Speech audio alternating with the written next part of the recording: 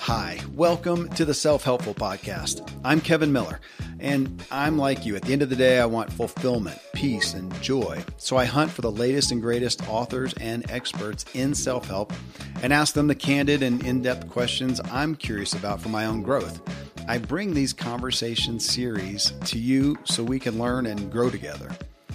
Today, we're talking about our beliefs, and to a great degree, questioning what mental strength really is. So I grew up with very strong beliefs, and I viewed being resolute and concrete in them as a strength.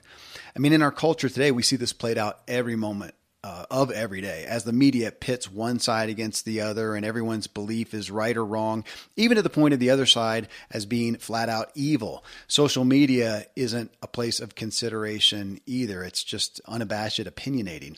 Well, in this episode, I have Andy Norman. He's a PhD with the award-winning book, Mental Immunity: Infectious Ideas, Mind Parasites, and the Search for a Better Way to Think.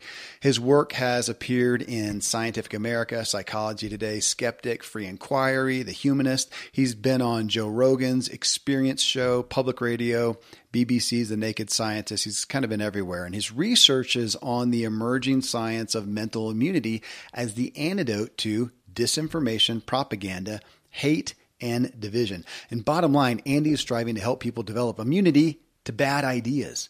And my focus here was really on the harm we do ourselves and others when we get so rigid in our beliefs and we won't consider anyone who differs.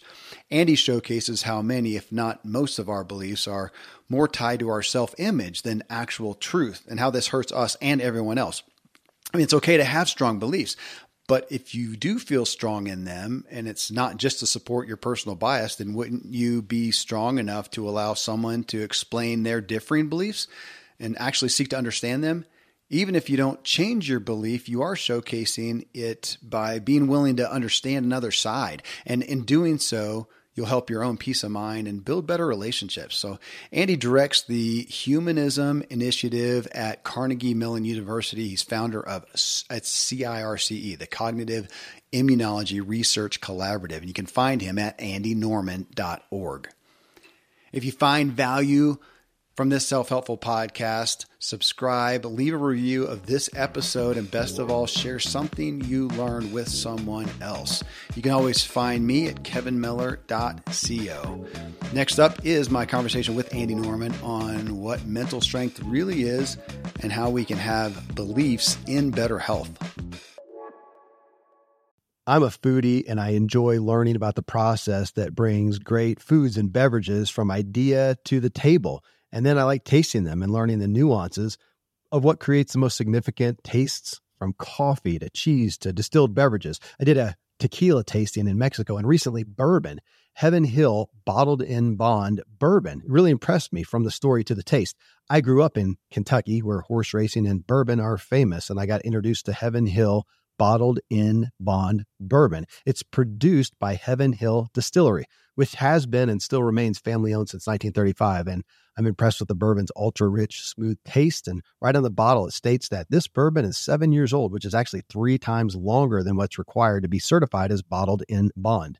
I feel with beverages, the longer the prep, the better the taste. Being a bottled in bond product means it must pass a list of 7 requirements that set the standard for this quality bourbon. So look for it at your local store. Heaven Hill reminds you to think wisely and drink wisely.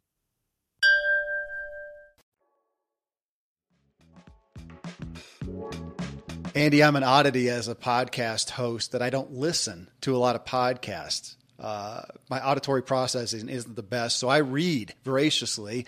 However, I was highly recommended by a friend to listen to your podcast episode with Jordan Harbinger, who's a friend. I'm grateful to call him a friend. And I listened to it. I actually think I listened to like half of it, and then had a son who's, we had discussions around this, had a son in the car. So we started over, listened to the whole thing again. And bottom line, I listened and I thought, I want more. I want to go deeper. And so that's why I pursued you. That's why you're here. Thanks for being with me. Fantastic. Well, any friend of Jordan's a friend of mine, and happy to chat about it. Yeah, he is. He's a brilliant guy. I look at him as a podcasting mentor quite a bit, and just such a good guy. So, I have poured through your book, Andy. Honestly, I poured through it. I pondered. I've talked about it with friends. I mean, your show with Jordan came out, I think it was November of last year, something like that. So it's been a little while. And so just some big ticket topics came to mind, and I thought, man, I want to pick your brain. And the first premise really here is, as I'm thinking about this and imagine someone who's just a happy-go-lucky, no worries type of person. They're just, everything's good, don't need to control anything. That's, a construct. Their answer to everything is basically, whatever, who cares? I'm just floating out here. That's not most people, obviously. Yeah. It doesn't exist. I mean, it seems like from birth, we are trying to find security, and we do it through control. And it feels like, and what you got me thinking on, that we pursue this control by deciding and orienting ourselves around belief, which we inherently think those beliefs are fact. And here we are. And yet, as what I extrapolated out, we are just products of a lot of what we've just been exposed to. We've accepted and adopted, and we believe those are fact. And it feels like this is where we've gone awry, and that's what you're picking apart. Yeah, so psychologists have this notion of identity protective cognition. Fancy word, wow, but the basic idea is that, we need to protect our sense of who we are. And a lot of times what that does is sets up conflicts with new information that is challenging, or new information comes in. It doesn't sit easily with your sense of who you are. What do? Do you revise your sense of who you are, or do you block out the information? We struggle with this kind of challenge all the time. And there's a bigger problem, which is what information do you take seriously and let change you? And what information do you reject as harmful or false or misleading? And I argue in the book that our minds actually have highly evolved immune systems that function to protect our minds the same way our body's immune systems protect our bodies. And how do you, looking at belief, which I know is in your book, it's almost like section 2 is all about, you start with belief. And that's really where I chimed in with it all, but hit on that. And again, you got me thinking just about the core premise of belief. Why do we, and I'm raising my hand as somebody who does as well. Why do I have such a need to have these staunch beliefs that I kind of inherently feel are fact? And if they're challenged, I want them to be fact. But why do I need it? I guess the first question is control.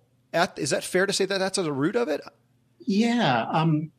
See if this, I think that's part of it. Let's see if this adds to that. So each of us needs to build kind of a map of the world in our minds, or a model of reality.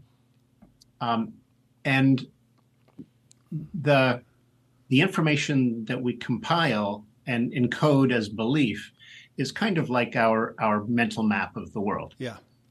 And because it's gotten us this far, we tend to rely on it. We want to trust it. We have faith in it to a certain degree.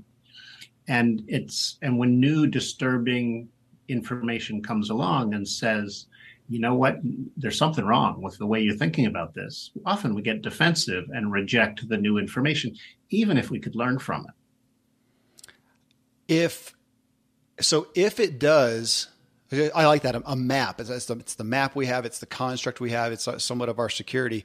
If we look at today, my opinion, looking out at the culture, is we seem to feel more out of control than ever. And if you look at the stats and anxiety and worry, to me, that speaks of a lack of control. If that's the case, is our gut reaction to grasp more for beliefs? That makes wonderful sense to me. I like the way you put that too.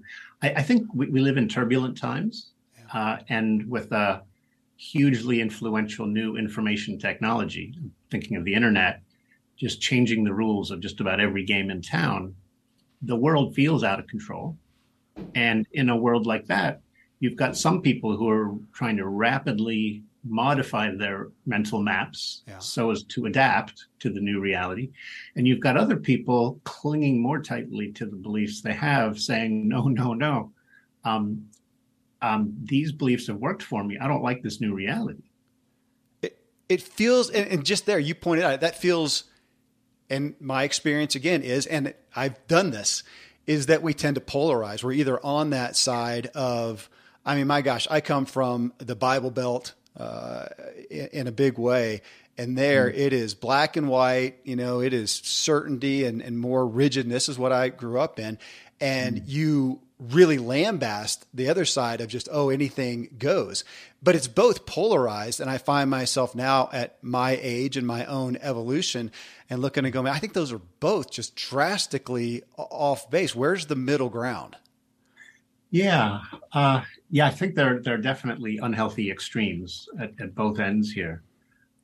So one, I have friends who joke that, we need to have open minds, but not so open that our brains fall out. Yeah, exactly. Another way to put the tension is that if we're 100% responsive to new information, then we just change our beliefs at the drop of a hat, and we never develop a sense of stability or really a stable identity. Fail to learn when learning is required. And so how do you strike that healthy balance? And the book is all about, so actually we can learn a lot here from the body's immune system. Yeah. So the body's immune system also has to walk this tightrope. It has to let in nutrients and good bacteria, but it has to identify the really harmful bacteria, the really harmful parasites, and try to knock them out. Yeah. And our minds have to do the same thing. We have to let in good information. We have to let in truths, and we have to block out harmful information and falsehoods. But how trusting should we be? If we're super trusting, then a lot of falsehoods flood in. Yeah. If we're super suspicious, we end up blocking out a lot of truths. So hitting on that, actually, I got to come to that word truth. So to trickle down to that, again, looking at the culture right now, it feels like, well, as you said, I mean, we're in a new, you and I are as not non-digital natives, new world, and we're pummeled with information overload, media, news, opinion, overload. And what has struck me, maybe since COVID, maybe since things have gotten, COVID and then racial issues came up and things seem to get, and then presidency and to get even more volatile.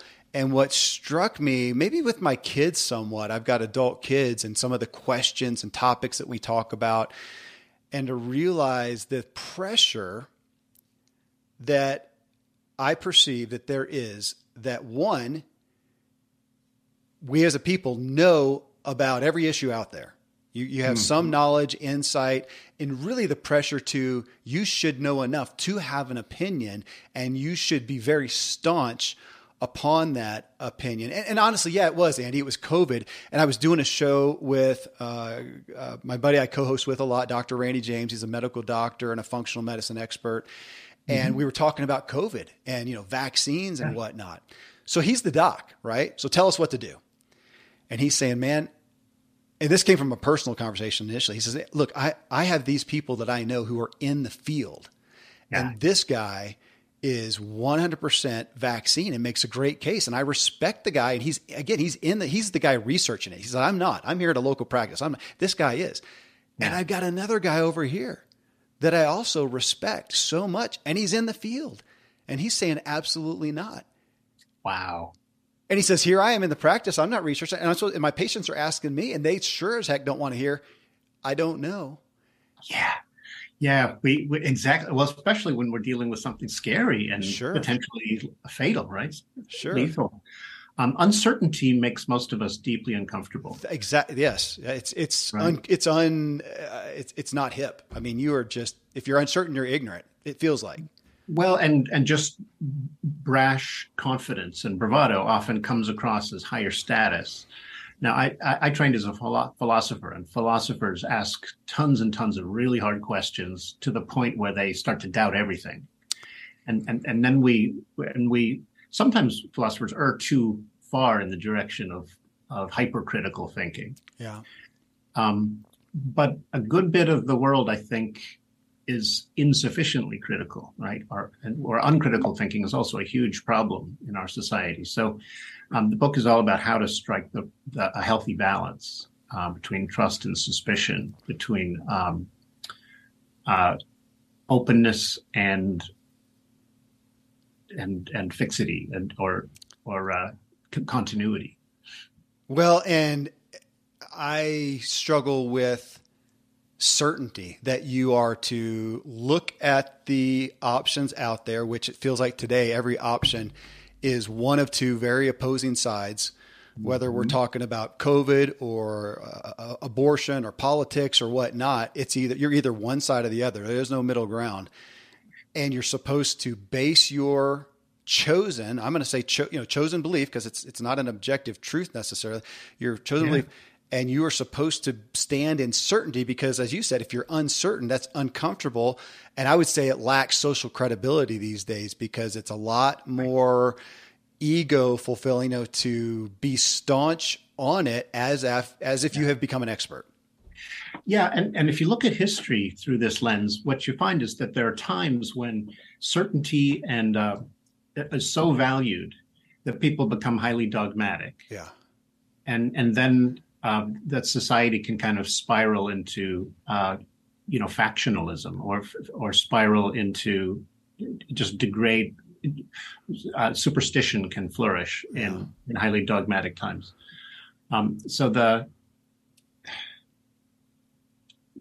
What philosophers have said for a long time is that we all need to become more comfortable with uncertainty so that we don't overreact and freak out when people start raising questions. The process of testing our ideas with questions, exploring the areas of uncertainty, and actually making your peace with the uncertainty that we're stuck with anyway. Yeah. It's an enormously helpful process that can help us become more humble and sort of better calibrate, I think, our mental maps to the world. Because to be unduly confident, that can come back and bite you in the rear, right? Yeah. Imagine being so confident that you could cross the Pacific Ocean in a canoe that you head out boldly, right? Yeah. It's probably not going to go well. Yeah. So underconfidence can be a problem, but overconfidence can too. And I've got a good friend who teaches in the business school at Berkeley. He's just written a book about how to calibrate your confidence correctly. That's right? Great. Huh. And we definitely, we read each other's books and then bought each other beers and talked about how our respective views dovetail in some really interesting ways. But he's way smarter than I am, so I figure I'm heading in the right direction. Well, you talk about that going across the ocean in a canoe. I mean, we would look at that, and again, I'm going to refer back to my own upbringing and the concept of absolute truths were talked about a lot, especially in a religious context. But I can take those today and say, okay, if you're dropped in the middle of the ocean out of a helicopter, dead in the middle, you're pretty much going to die. I mean, it's just not much getting around that. If you're left in Antarctica naked by the few hours, you're going to be gone. If you jump off 1,000-foot cliff, the chances of your survival are so. Okay, that's generally not what we're talking about. I see very little absolute truths as topics that are out there in the media, in the culture that we're talking about. Instead, we come back to, again, the title, the first line of your tagline of your book, infectious ideas. They are ideas that so we've got an idea right now, and I'm not looking to get into a debate, but if we look at the recent abortion issue, we have here it is, and we have people on one side with an idea, and we have people on the other side with an idea. Yeah. We all look at that. We choose which one we align with and say, that's what I believe, and then take the stance of fact. Well, and there's an alternative to that, which is to kind of go into the question, what is really a very deep moral question. So think about this, right? An unwanted pregnancy brings the interests of the mother and the interests of the fetal life within them into great tension. And the woman's right to do what she will with her body and the fetus's right to life are life and freedom are two of our deepest values, and they come into really interesting conflict in the case of unwanted pregnancy. So rather than just map out a position and go in swinging, well, instead we can go in and say, wow, this issue's probably got a whole lot more depth than I imagined. Why don't I go in with an open mind and see what I can learn from this person who's coming at it from another angle? So when I taught applied ethics for the first time, I did a module on the ethics of abortion.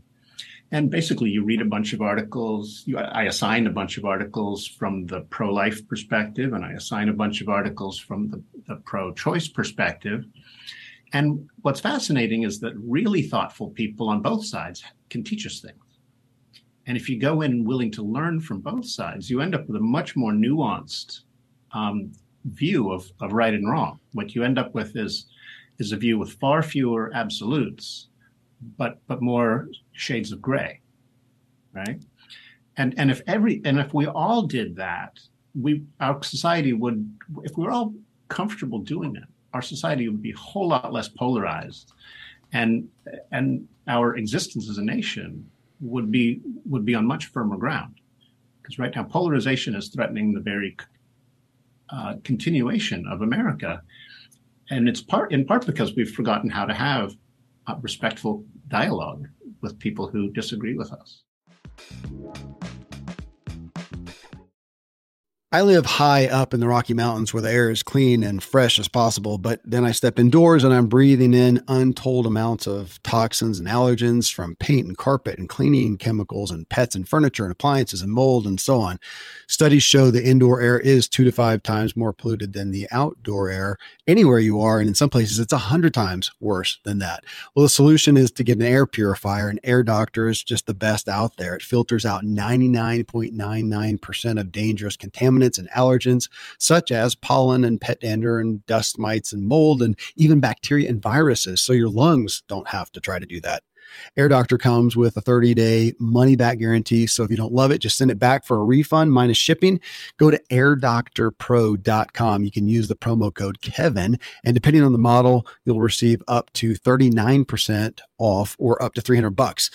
Exclusive to podcast customers, you will also receive a free 3-year warranty on any unit, which is an additional $84 value. So to get the special deal, go to airdoctorpro.com. Use promo code Kevin. Friends, I'm pretty candid about my lack of financial prowess. Money and numbers are fairly Greek to me, so I need a lot of guidance. One of my closest friends is a wildly successful wealth manager, and I'm working on some financial literacy and just continually seeking guidance. So I ask you to check out yahoofinance.com. Nobody knows it all, and Yahoo Finance is an incredible resource for the rookies like me or the seasoned investors. Before my dad passed away recently, Dave Ramsey and his wife Sharon flew down to visit. We all got to spend a day together, and I was at yahoofinance.com just now. I saw multiple news flashes from Dave and other people that you respect, and they were hitting so many of the hottest areas in finance today. So it's a place to get a snapshot of all aspects of your financial interests, and if you have them, your portfolios. I hadn't realized Yahoo Finance is the #1 finance destination, producing a holistic look at the financial news cycle, including breaking news, original editorial perspectives, analyst ratings, independent research, customizable charts, and so much more. So for your comprehensive financial news and analysis, visit the brand behind every great investor, yahoofinance.com. the number one financial destination, yahoofinance.com. One more time, yahoofinance.com. Thankfully, the days of building a business website, then having this massive endeavor to integrate an online store are gone. Today, Shopify has fixed all that. I had one business where we actually built the entire website on Shopify's platform. So whether you're just starting out or you're selling $1 million of product already, Shopify is just the industry leader. It works the same for physical products or online and digital, and Shopify is just hands down the best out there. Most importantly, Shopify helps you turn browsers into buyers with the internet's best converting checkout. It's 36% better on average compared to other leading commerce platforms. Getting people to buy is not that hard, at least to the buying point, but getting them to actually give their payment info is, and Shopify is king in that department. They also have top tier customer service, which I think is critical. You can sign up for a $1 per month trial period at shopify.com/Kevin. That's all lowercase. Go to shopify.com/Kevin to grow your business no matter what stage you're in. Shopify.com/Kevin.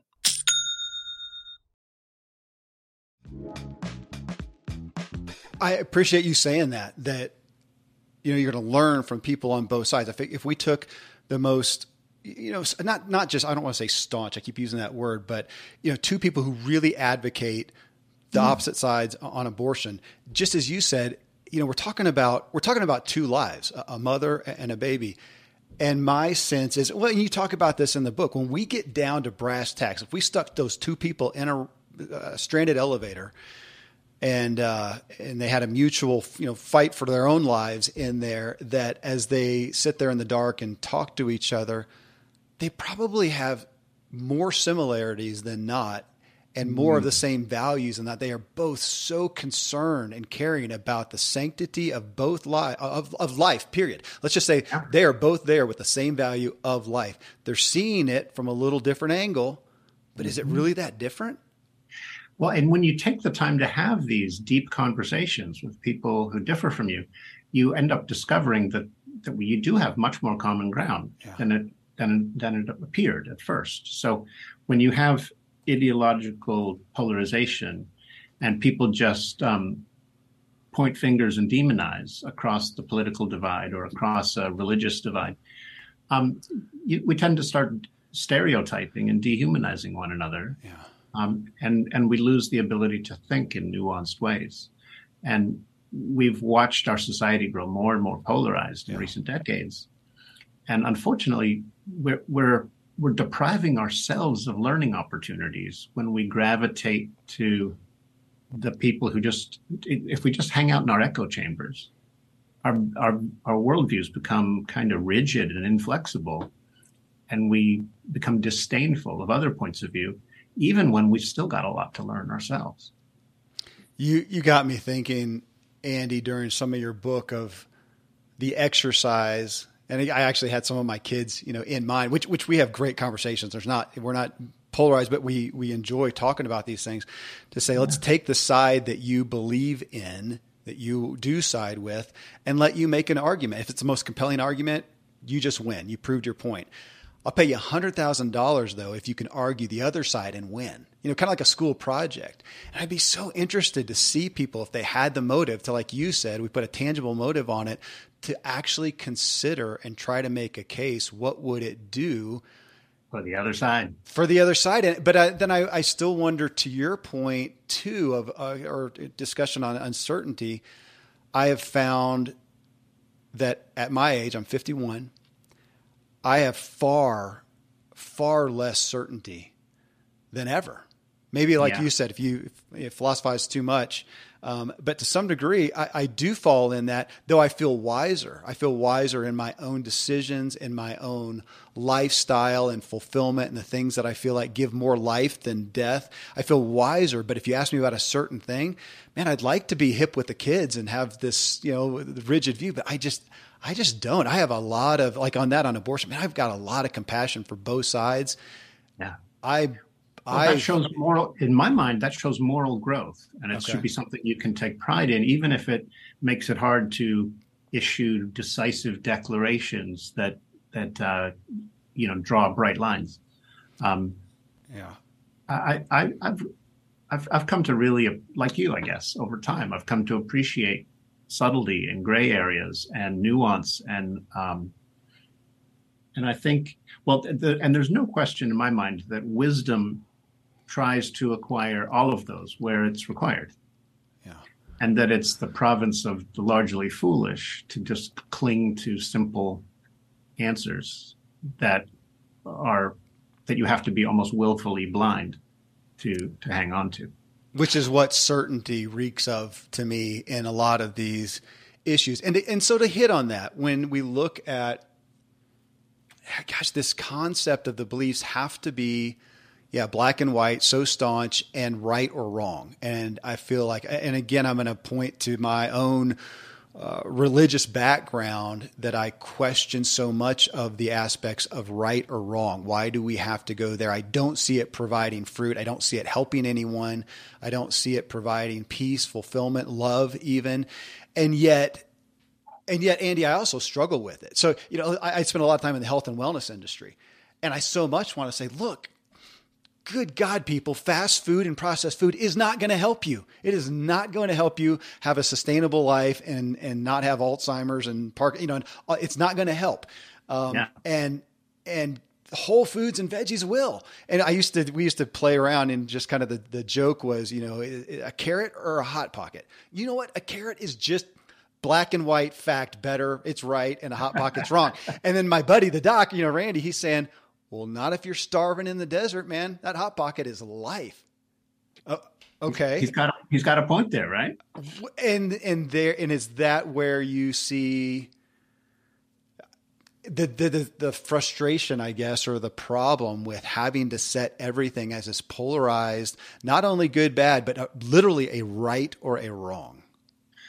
Yeah. I mean, so as somebody philosophers are really interested in moral questions of right and wrong and good and bad and knowledge versus mere opinion. These are the questions philosophers spend a lot of time on. I think I admire greatly the religions that try to bring ourselves back to the central moral questions. What really matters, right? And it's not enough to just go through life focusing only on the facts. We also have to think about what's important. We have to think about what's right and what's wrong. And to the extent that religions keep us attuned to questions of right and wrong and asking questions about that, I think they're a wonderful force for good.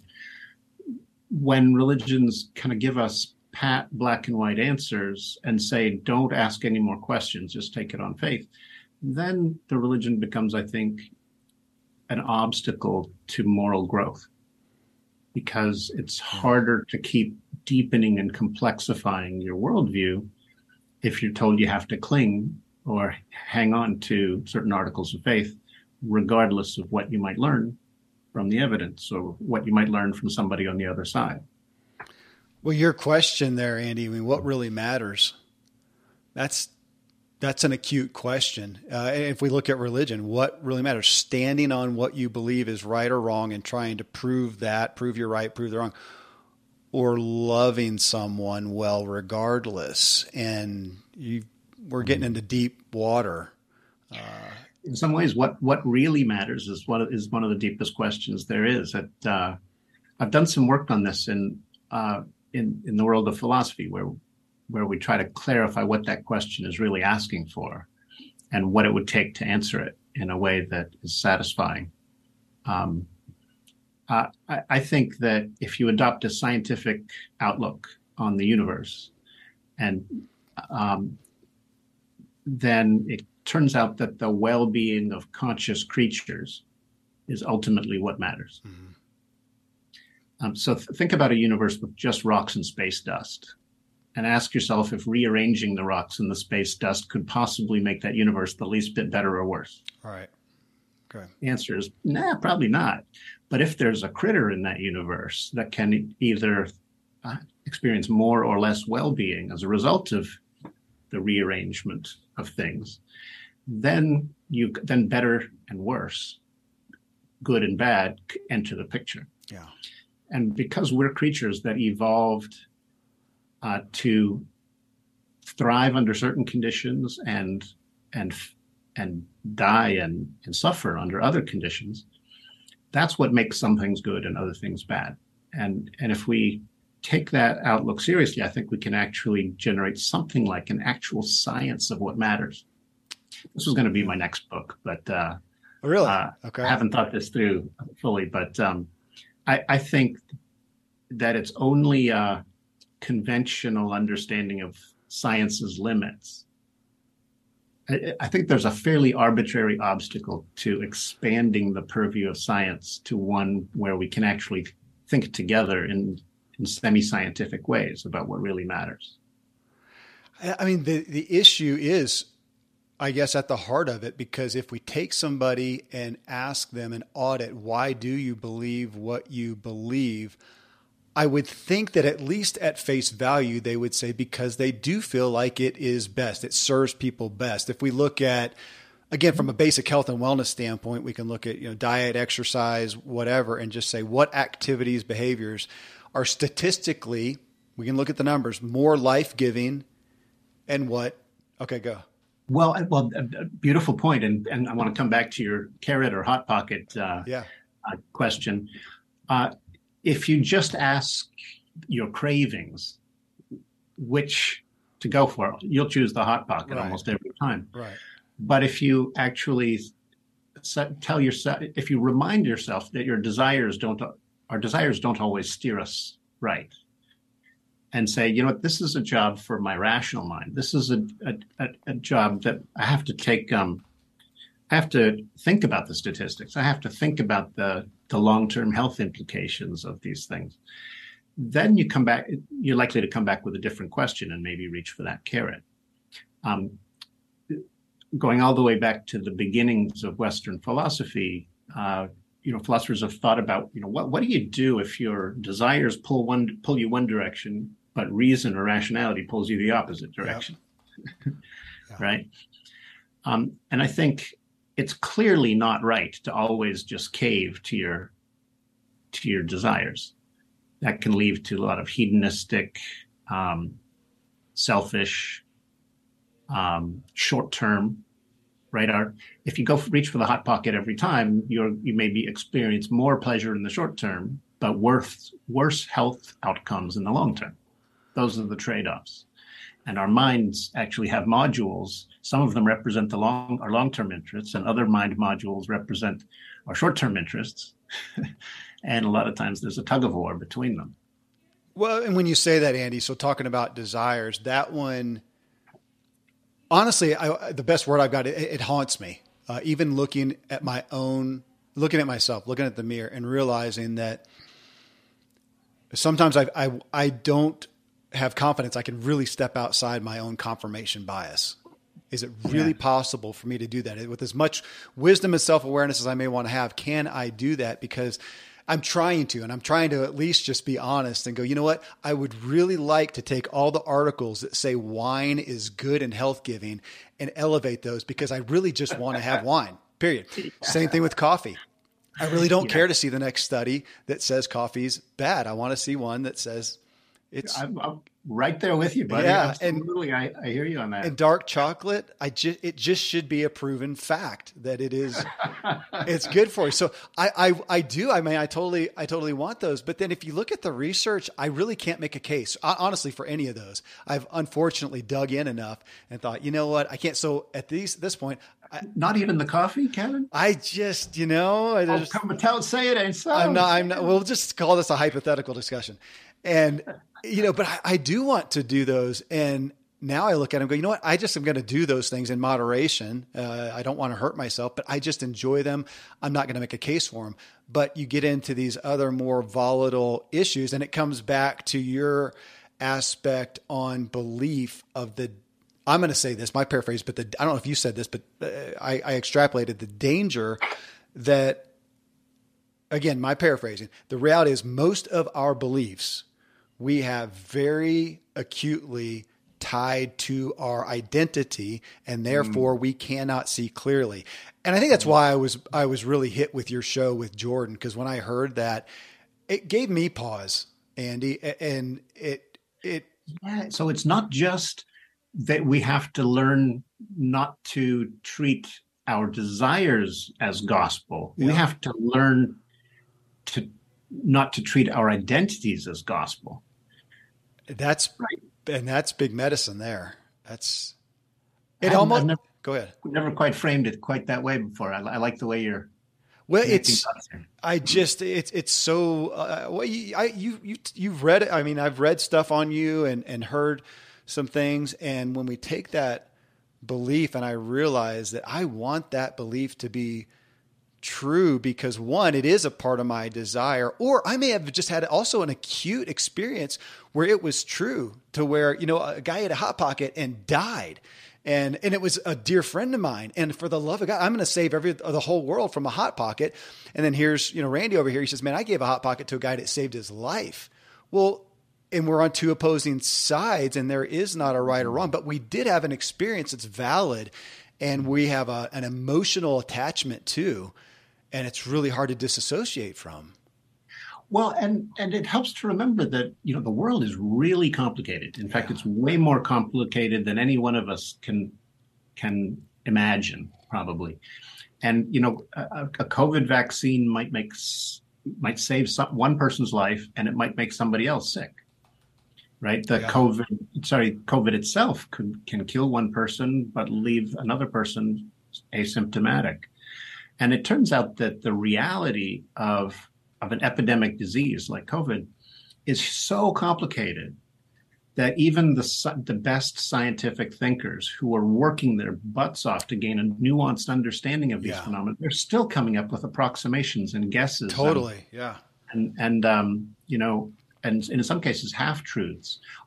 Most of the time, those half-truths are better than our uninformed gut level instincts. But that doesn't mean they're the final word on the subject. And we've seen Anthony Fauci have to walk back things all the time. To me, that's a sign that takes evidence seriously and that he has the kind of integrity that scientists look for. When new evidence comes in, scientists say, I guess I need to rethink things. Well, your statement there just on the complexity of life to me also speaks to a root issue of this. I'll speak for myself. I want black and white because it just makes my day more efficient. Period. It makes my life more efficient. I don't have to stop and think. I did a show recently with Tyler Merritt, who is Tyler? I don't, but I'm intrigued. Okay. Well, and so he's 6'3", black man with dreadlocks, and he talks on stereotyping and marginalization. And we got into that discussion there that to make a stereotype makes life efficient. So if you are alone on a back alley, or on a street, I should say, late at night, and you see a certain person who looks a certain way, you may stereotype just for quickness, stereotype and go to the other, you go in a shop or go to the other side of the street just to save time, as opposed to the complexity, which would say, maybe I should get to know that person and understand them and find out that, like Tyler, even though he may look a certain way, he's one of the sweetest, warmest hearted people you'll ever find on the planet, but that takes time and investment. Yeah. It's complex, as you said, as opposed to taking the time to consider, which is really what I feel like in so many ways you're calling us to. Well, and in scary times, the stereotypes seem to offer us safety, right? Yeah. So if you can shut out the immigrants, then you feel safer. Yeah. Because who knows that the immigrants may be making life here less safe. Demagogues have appealed to anti-immigrant sentiment for centuries, and it often end up appealing to our fearful, to the worst in human nature when they do that. So I think people who take careful, judicious thinking seriously have always pushed back against xenophobes and demagogues, and a lot of times they've ended up in the crosshairs. Yeah.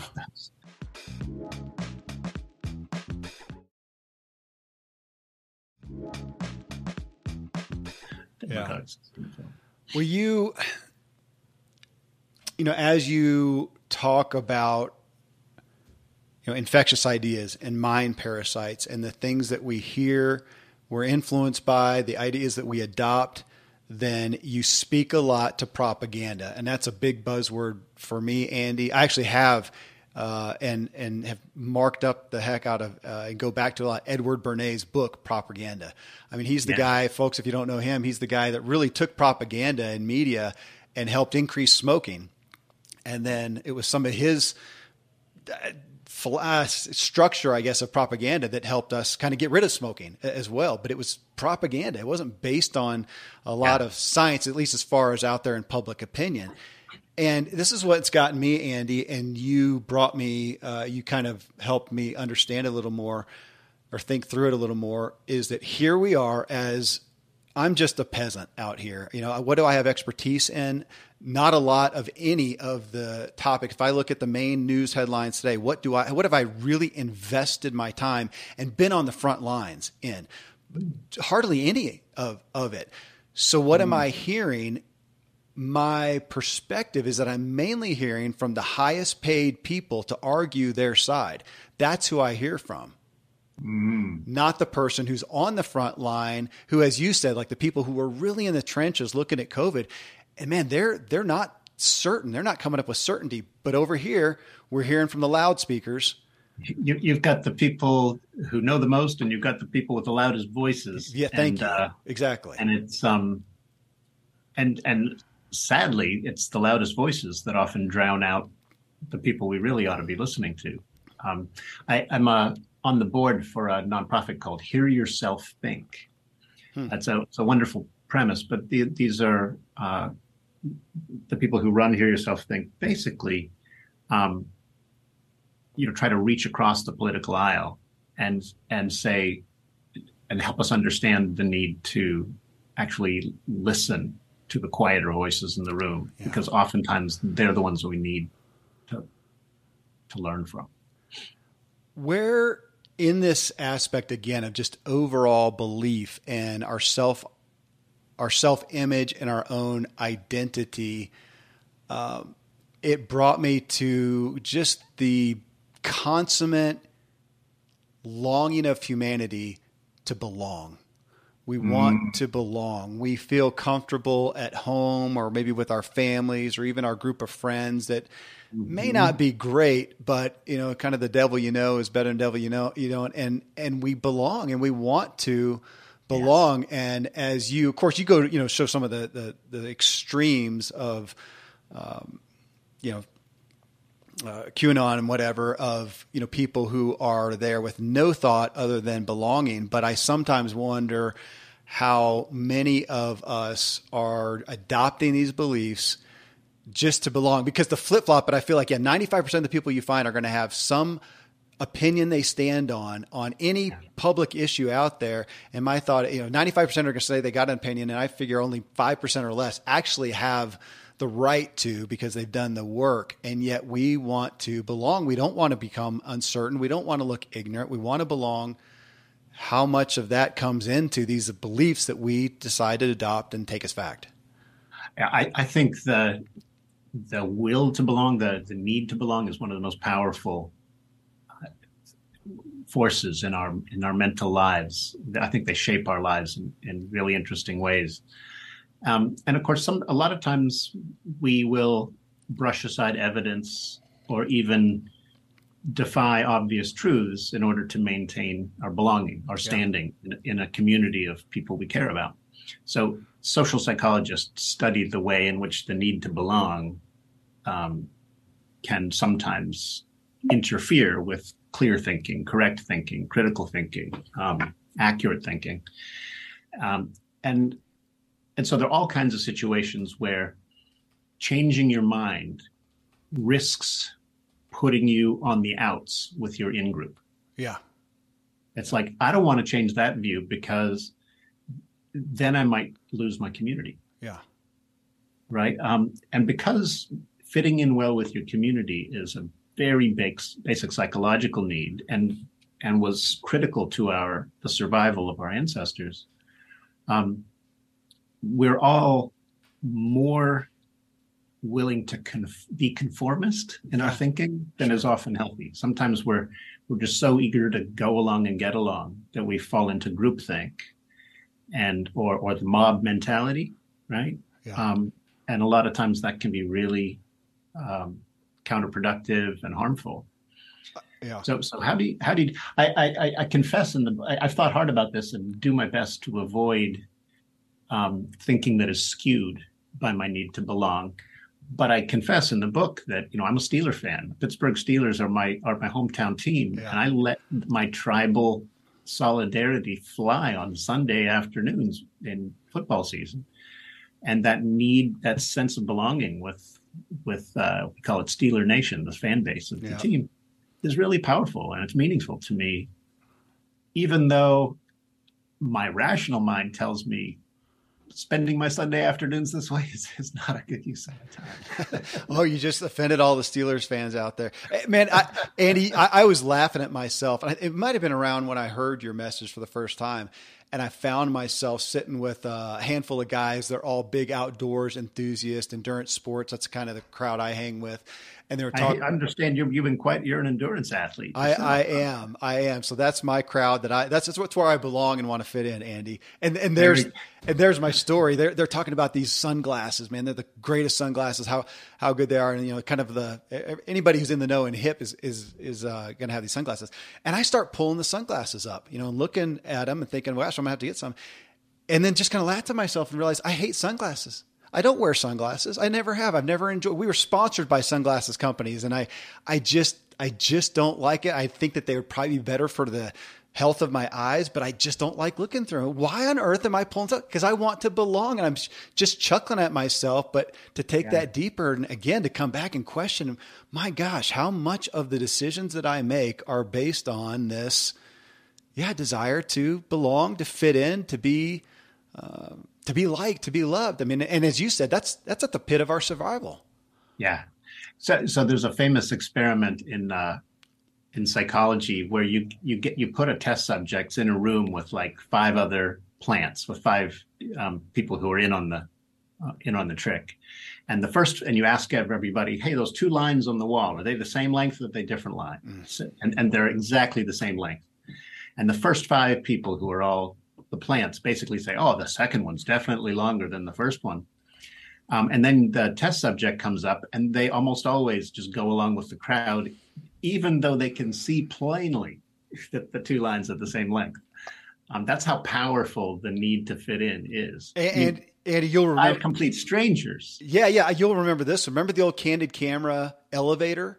I don't know if that's one. It's one that I saw as a kid. It always stuck with me. And I was, remind me of the specifics. I was researching lately and I looked it up and found it again. And it's where they put in, they have, like you said, they have 5 people or something who are in the know, and then they let a stranger get on. And everybody who's in the know turns the wrong way in the elevator and stands that way. So the guy comes in at first and starts to turn towards the elevator doors like anybody would, but he kind of looks around and little by little just turns and faces the wrong way. And I just remember as a kid looking at it and thinking, what a bunch of idiots, that's not me. And then later in life, realizing I'm in situations sometimes where I don't really know what's going on and I don't want to look like an idiot. And I just kind of conform for no reason other than that. I don't know if it was quite that blatant, but I understand again, the power. And for us to look at that, and again, can we pull ourselves out of that and question, are we really authentically in and of ourselves, owning that belief in a way that we've really investigated in, or are we just aligning with where we want to belong? Well, and what the psychologists who study evolution say is that evolution probably implanted self-deluding tendencies that help us fit in. Okay. So our ancestors actually successfully deluded themselves to fit in better and thus survived better than the non-self-deluding would-be ancestors that died off. So we all engage in a certain amount of self-delusion. We all engage in a certain amount of wishful thinking. It's built into us. But that doesn't mean our views are all equally good, because you can modulate these tendencies. You can become self-aware of them. You can take steps to prevent them from skewing your worldview overmuch. So I reject the kind of simplistic false equivalence that says, oh, well, everybody's biased, so there's no point in trying to decide who's right. Right. That kind of flippant false equivalence excuses a lot of irresponsible thinking. So we need to acknowledge our defects as knowers, as perceivers, and do our best to think straight anyway. Well, it's interesting when you talk about self-delusion, because I'm also very interested in the placebo effect. When it comes to belief. We talk about that a lot in, again, health and wellness in regards to nutritional supplements. So with the investment that I've done, I think it's hard to get the vitamins and nutrients that we need out of even the best diet. And I think that there's value in nutritional supplements. That said, I've never taken any one and immediately or the next day or hardly at all felt like, holy smacks, I feel great. I just haven't. And so I'm spending the money and I'm taking it on faith. Now we can look at advanced diagnostics over time, but even there, there's so many other factors. It's really hard to say, oh, that specific thing did it. And so, but then the other part of that then too is how much benefit do I get from those nutritional supplements I take every day? Because I just think that they should help me. And I figure probably as much or maybe even more than the quantitative benefit that they actually may or may not give. Just the placebo effect may be benefiting. So take that into your discussion on belief, that some of the beliefs, if we look at, life giving, that outside of the factual aspect, there are benefits downstream. Okay.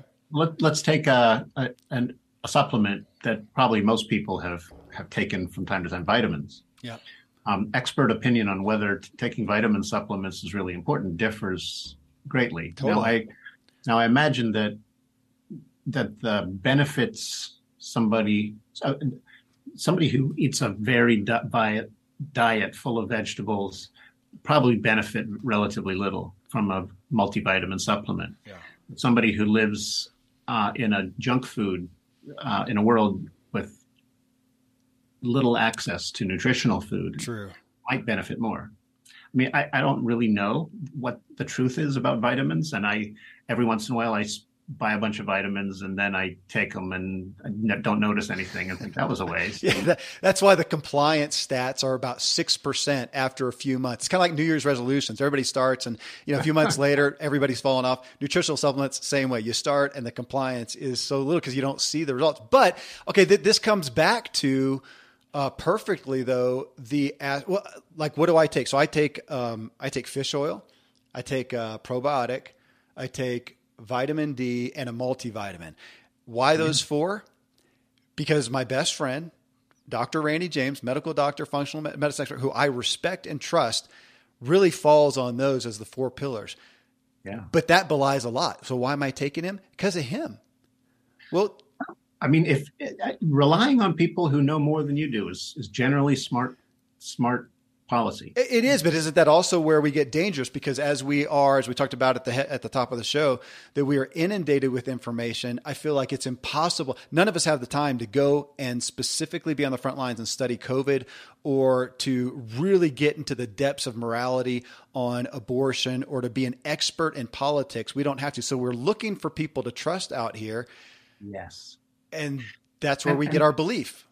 Well, and think about, and this is really important to what makes science successful. So we have scientific specialties.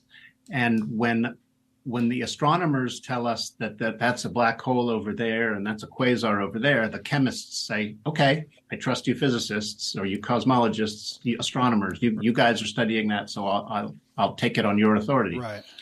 But when it turns around and the astronomers want to know which chemicals are best for your gut, it's the chemists or the biologists who they turn to for guidance. And so we've watched like division of cognitive labor turn it used to be there was just one science. In fact, all of science used to be considered natural philosophy, and it was one discipline. And it's gradually fragmented into lots and lots of different specialties. And the division of labor lets us assemble a much more detailed and reliable picture of the world than any one of us could assemble on our own. Yeah. Right. Relying on the testimony of experts is really important. You don't want to do it blindly, but especially if the advice of your expert friend proves reliable, if he's a generally careful and cautious and thoughtful person, I tend to trust people like that. And so I'm with you. Here I am. I'm in the trust business. That is why people listen to this show.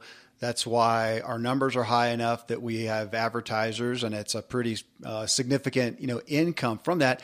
That's also dangerous. So I have influence, but am I an expert? Now I generally contain my shows and topics in areas that I do have a lifetime of experience in, and I would say some level of expertise. But if we look at the biggest influencers out there,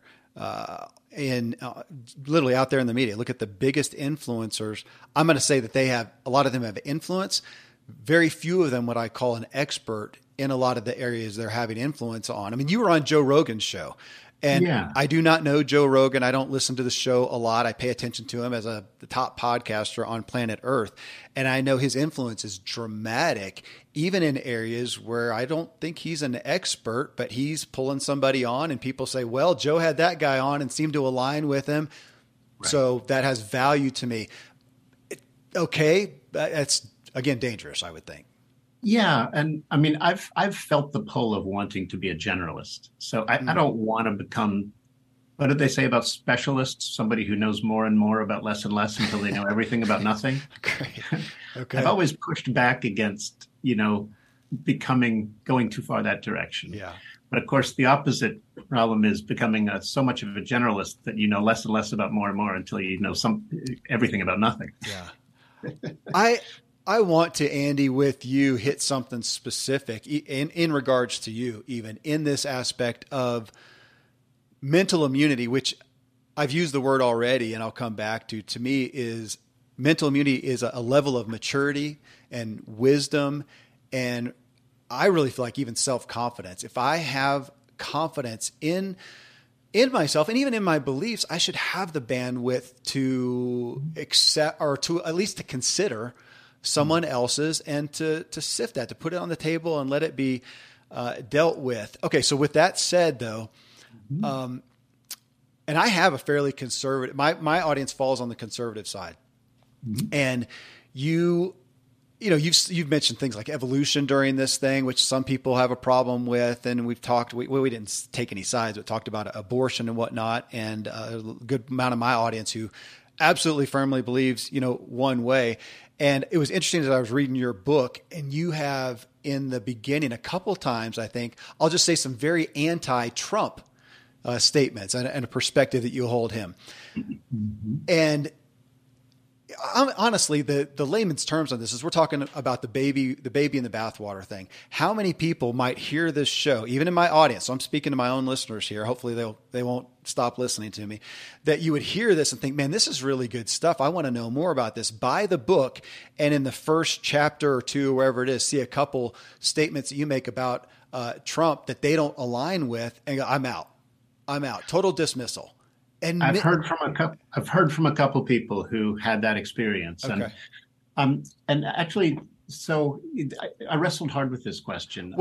Andy, wait, can I do something? Right there. I was going to actually do this because I had the thought of it. This was last night, and I looked your most recent review in Amazon. You've got great reviews. This is on Amazon. And it says a guy put his name, Dale Sims. He gave you 1 out of 5 stars. He said the author watches too much fake news. Any solid ideas are overridden by the author's bias for left-wing ideology. So boom, there you go. So here's this book that you have written so well, so tactfully. You've got support from so many people that I respect.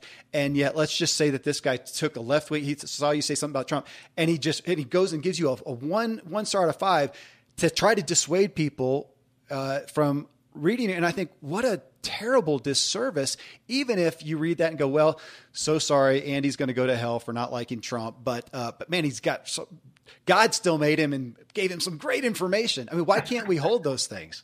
Yeah. Yeah. I could have toned down some of the political and some of my views about politics and religion in the book. And if I had been purely interested in winning over everybody who reads it, that might have been it would have been a different book. It might have been a better book. Part of what I'm trying to do is speak difficult truths to people who need to hear them, even though they really don't want to hear them. Yeah. And I'm going to lose some supporters by doing that. But I also feel as though I have an obligation to our grandkids to begin confronting the misconceptions and falsehoods that are causing so much harm in our world. Yeah.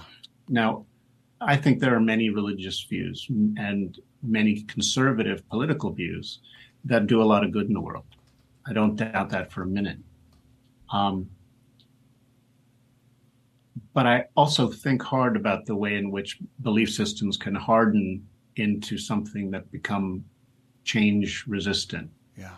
And how that can arrest people's intellectual growth, their moral growth when that happens. So I'm trying to offer kind of a guide to opening up your mind so that you can learn and enjoy the heck out of learning and continue to deepen and refine your own wisdom over time. And I think you've done a beautiful job just to have my vote. Obviously, that's why you're here. You have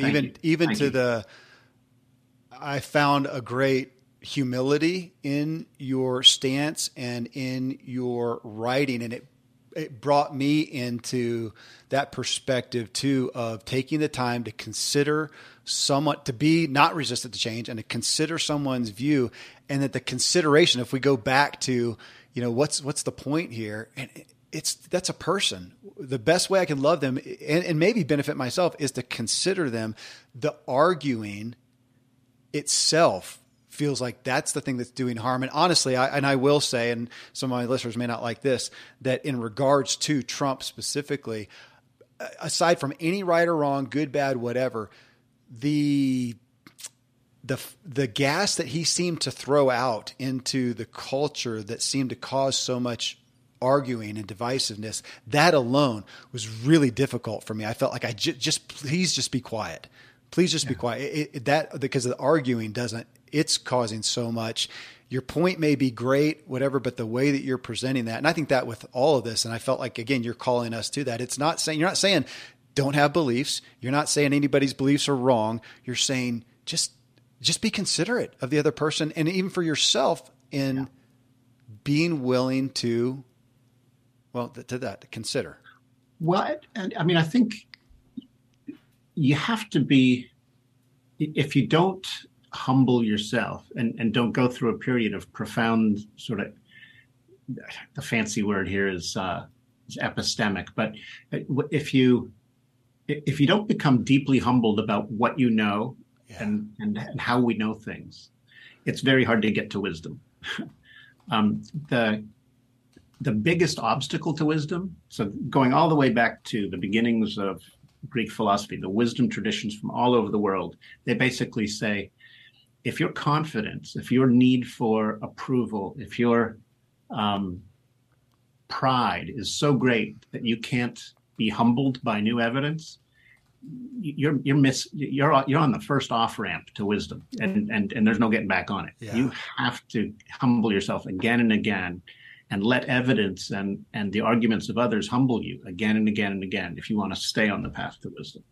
Oh, I love that line, Andy. I just wrote it down. Deeply humbled in what you know, that is wisdom. And it makes me think of, there have been many things in my life where I've looked back later and said, I'm so grateful that was revealed to me. I was blind to that. I got the privilege of exposure to something else. I adopted that. It has made my life so much better. And in that, I am so desiring to give that gift to somebody else. That posture feels so much different than trying to prove that that's wrong and I'm right. But this is something that gifted me, man. I would love to give it to you if it's something you're open to and that fits you. It may not fit you. It may be the Hot Pocket that kills you and not that saves you. And we got to look at the situation. That's very kind. Thank you. Look, it sounds like we grew up in very different parts of the country. We grew up in very different circles. We hang out with people who often think very different things. But I count you a kindred spirit who is on the path to trying to become just a little bit wiser, and that's a beautiful thing. And I love that those of us who care about these things can reach across the political aisle, reach across the divide between the religious and the secular, and find common ground. I think that's the path. Thank you. I appreciate that sentiment and return that and feel great common ground. That's why I have you here. I'm eager for people to hear this and hope that everybody listening has some deep discussions with themselves and with others on what you believe. And as you just said, be deeply humbled in what you feel like you know, and be open to others in finding just what you said, Andy, the common ground, because I think it's so much more than what we would think. So thank you for what you've done. Thank you for being on the show, for your time and the gift of this conversation. Well, thank you, Kevin. It's been a pleasure. Okay, friends. So how are you feeling after all this about your beliefs? How much is tied to your personal bias and agenda and self-image? You can find Andy Norman's book, Mental Immunity, Infectious Ideas, Mind Parasites, and the search for a better way to think pretty much anywhere. And you can find him at andynorman.org. Thanks again, as always, for choosing to listen to this self-helpful podcast. If you got value, subscribe, leave a review about this episode, and best of all, talk about something you heard or learned today with someone else. I sincerely hope I've helped you. Help yourself.